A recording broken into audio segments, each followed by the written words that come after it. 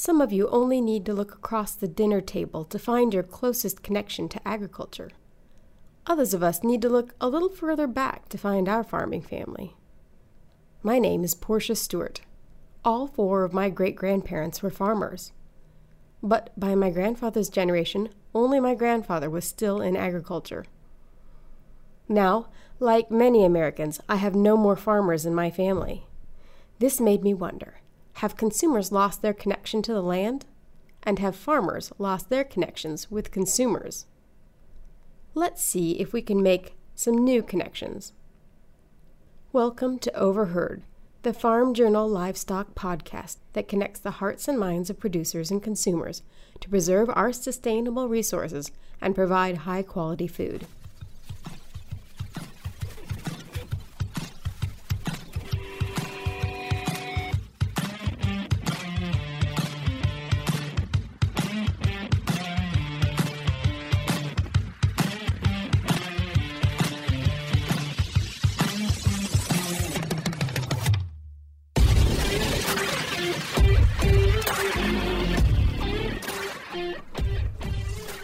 We start the show with Have You Heard, the latest in livestock news.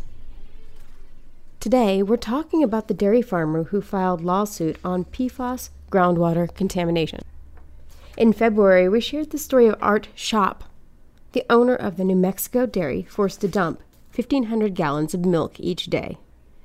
Schopp had to let all but 9 of his 40 employees go, and he plans to cull all 4,000 of his cows, because 7 of his 13 wells have been contaminated by toxins called per- and polyfluoroalkyl substances, or PFAS, that entered the groundwater at nearby Cannon Air Force Base. We caught up with Schopp at World Dairy Expo, where he gave us an update on his story. According to Schopp, he was forced to launch a lawsuit against the 10 manufacturers of the foam that contained PFAS. He is also preparing to file a lawsuit against the Department of Defense because they denied his claim to settle. PFAS are used in fire-retardant foam to smother flames from mock airplanes set on fire by trainees. The chemicals make the foam resistant to grease, water, dirt, and heat, which can make it useful in extinguishing jet fuel fires. Currently, the EPA hasn't set a standard for a safe level of PFAS. As a result, USDA Food Safety and Inspection Service FSIS, has put out an all-points bulletin to all of the packing plants to tell them not to buy Schopp's cows. So I've got cows on my dairy dying every day from old age and from this PFAS. I'm still dumping my milk, he says. Through the Dairy Indemnity Program, USDA is helping to offset the cost of dumping the milk. The provisions of this program also include a cow buyout, he says. To me, it would be easier to just do the cow buyout and shut the dairy down, because then it quits costing the government money to pay me to dump the milk. It doesn't make any sense, he says. So we're talking to them, the USDA, pushing them to use the statute that they have. U.S. senators and representatives from the state of New Mexico are pressing Congress to pass legislation for PFAS, with as many as 20 bills circulating, Schopp says. And he believes some of those bills will get traction. I think this is going to happen because it's too widespread. This is a nationwide problem, Schopp says. The biggest issue is the EPA sitting on the standard. We in agriculture, if we know of sources that could have PFAS in the milk or meat or vegetables or beef, we need to know it. We need to find it, and we need to take it out of the food supply. Schopp says it's critical for agriculture to take a proactive stance, just as the organic market has done. In organics, they're testing, they're finding, they're eradicating, and you have a clean food supply. And that's what we represent in agriculture. We represent the best in the world, and the best in the world is chemical-free, contamination-free, he says. As he waits for the lawsuits to move through the legal system, Schopp continues to lobby his legislators to help them understand the risks associated with PFAS. His main message: this stuff can get into the food supply, and it got into the food supply. Second, and of increasing concern, Schopp cites the fact that farmers are the recipient of those contaminants, and they potentially affect property rights, food supply, and, ultimately, farmers' livelihood. It contaminates our bodies and our animals' bodies, he says. And whoever these polluters are, if it's the Air Force, industry, whatever, they need to be held accountable for what they've done. When asked if dairy farmers should be scared, Shop's answer is unequivocal. Yeah, the best thing they can do is to test their water. If they have it in their water, start filtering their water because they don't want to be in a situation where they have to shut their farm down, he says. What would Shop do differently? I would have been more proactive. He pauses. Or maybe I would have said nothing. But now that I'm involved in it, I need to say something. Yeah, I mean, it sounds bad, but the other side of this is I didn't want to have my milk exposed to anybody in the food supply. And that's why I started dumping.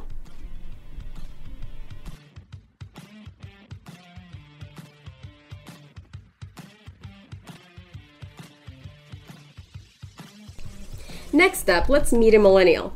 Here, millennial consumers share their feelings about meat and dairy, what they eat, where they shop, and how they make their purchasing decisions. Today, I'm joined by Kristen. Hi, Kristen. Hi, Portia. So, how are you? I'm good. Well, first question, do you eat meat? I do. I primarily eat chicken and beef, but I do also like pork and sometimes some salmon. Are you a barbecue eater? Yes, I do love barbecue. Anything grilled, I'm pretty much here for. But I also do like to bake, put it in some casseroles or something like that. I love lasagna. Oh, lasagna is one of my favorites too. So are you a beef lasagna person, or do you put sausage or any? Beef, yeah. Beef yep. And cheese. Yeah. I used to be very traditionally beef focused, and then I learned a little bit of sausage in there, like a 50-50 mix. It's like, it just adds a little bit of, I don't know, zip. I'll have to try that. So do you consume dairy? I do. Okay, so do you drink milk? Yes, I actually love a good glass of milk just by itself, and a lot of people think I'm really strange for that, but I've always, loved milk, eat yogurt, cheese is great, all the dairy. All the dairy. Cheese trays, yogurt, all of it. Mm-hmm. Anything you don't like? Not that I can really think of, honestly. I mean, even the sour cream cheese. Oh, yeah. Yeah. Taco Bell has a sour cream gun. When I saw this, I thought this was the most amazing thing I'd ever seen. This gun that actually shoots real sour cream. And I actually, my husband's like, you need one. I'm like, that's really bad. It would be bad for my waistline. So tell me about your eating habits. Do you snack at all? I do snack, but it's probably more like once a day toward the end of the work day, or maybe right when I get home at something. But it's usually mostly like trail mix or a granola bar or wheat thins and hummus or something like that. What about meal times? Do you have routines around your meal times? Do you try to eat at the table? Are you eating on the go? I do. So I typically have a small breakfast with a cup of coffee in the morning, and then I will bring my leftovers from dinner for lunch to work with me. And then I do cook dinner probably 2 or 3 times a week. So, tell me about your shopping habits. Are you like a supermarket, like I want to go in and buy for the month, or do you buy for, a day at a time? I actually buy for a couple weeks at a time. Yeah. So I try and go as little as possible, but I don't think I could think up what I wanted to eat for a whole month at a time, but I can usually think about things 2 weeks at a time. Right. So I'll typically go in the beginning of 1 week, and then I'll have enough to make food for the week ahead and then the week following that.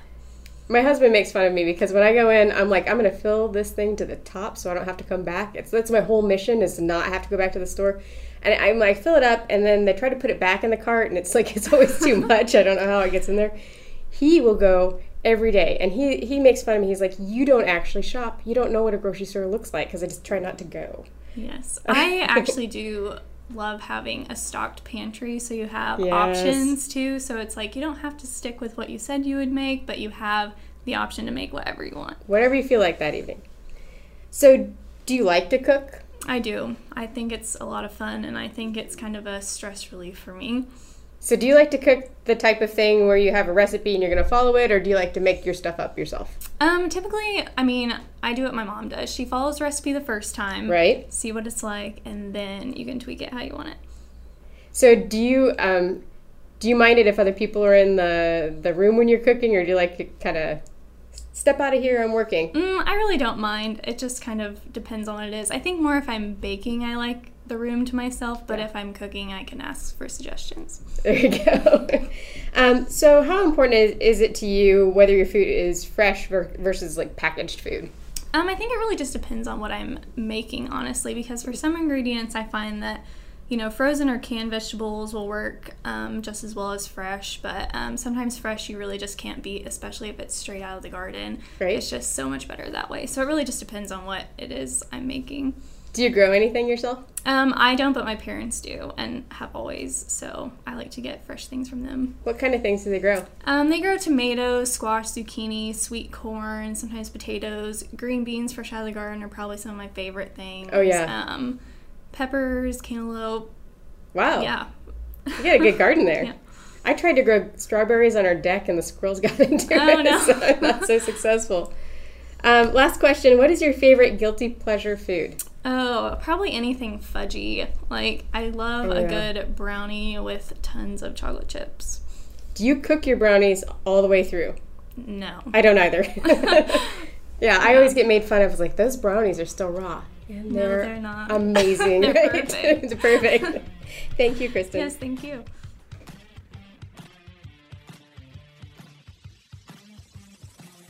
I'm joined now by Annalisa Laka. She's the director of dairy content at Farm Journal, and today we're talking PFAS.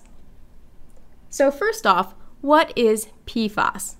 So PFAS are a group of synthetic chemicals that have been used around the world since the 1940s. So you could think of them as like Teflon on cookware, or Scotchgard is another like commonly known brand name, but they're chemicals that are water resistant and keep things from sticking. So they're lining pizza boxes, and they also were used to put out jet fuel fires on military installations around the country.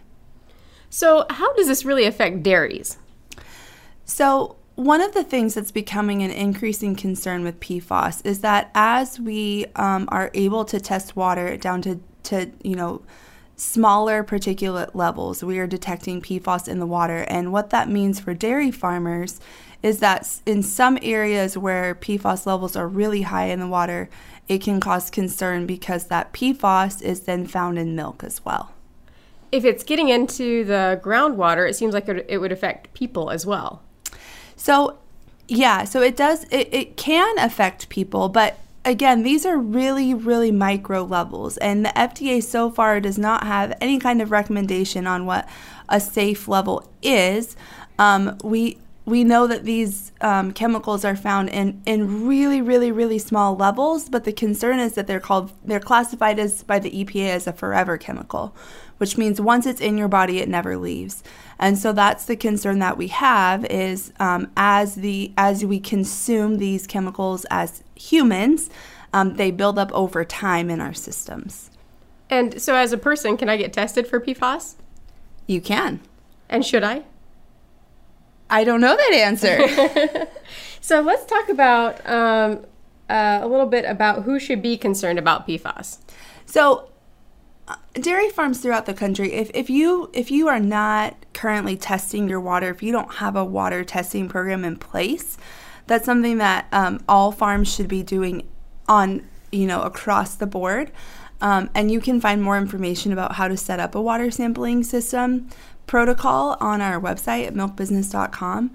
But if you live near a military installation, or if you draw well water from an underground aquifer that also runs near a military installation, then I would highly recommend that you do some private testing first before you involve any state labs. But if you are near a military installation, the likelihood that the levels of PFAS in your water are higher is very probable.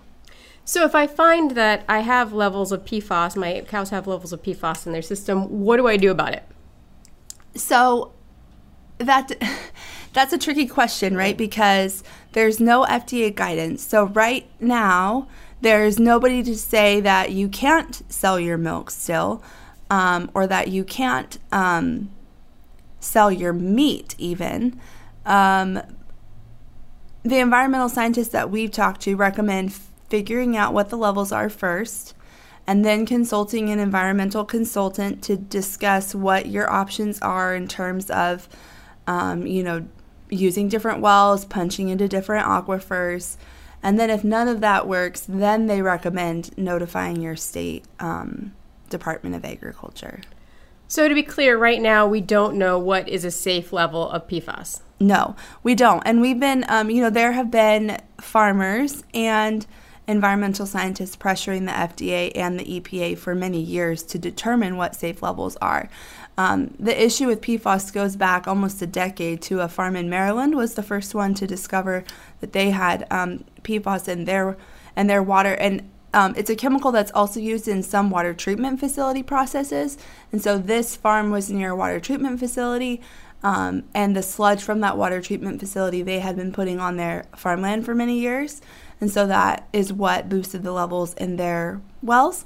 But even though this issue has gone on for a long time, the FDA is still really reluctant to release any kind of even like warning or guidance on safe levels. So right now, if you're a dairy farmer, So if you're a dairy farmer right now, I would say that the best course of action would be to have the paperwork in place to be able to document the quality of your water.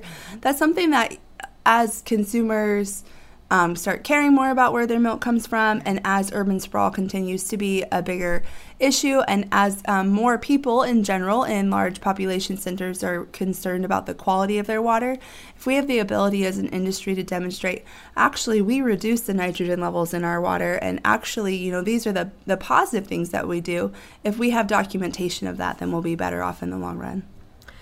So you actually own a dairy. How concerned are you about PFAS?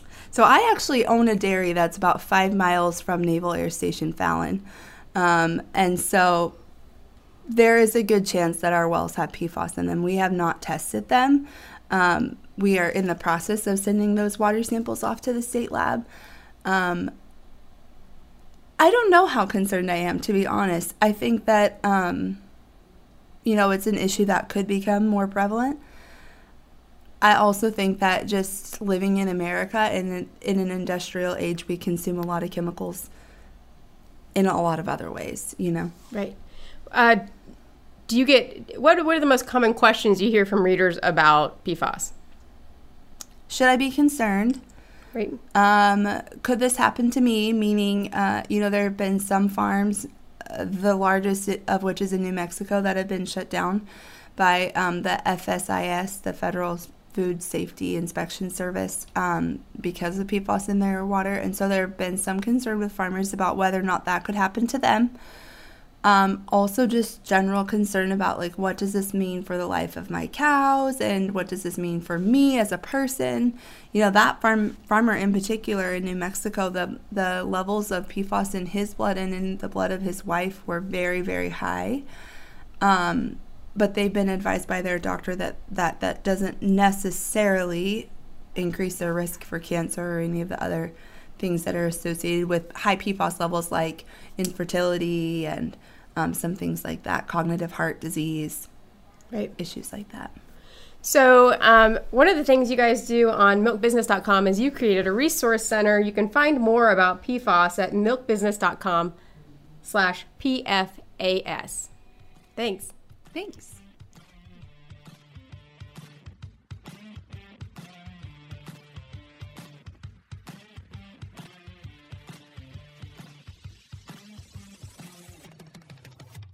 Thank you for joining us today on Overheard, the Farm Journal Livestock Podcast.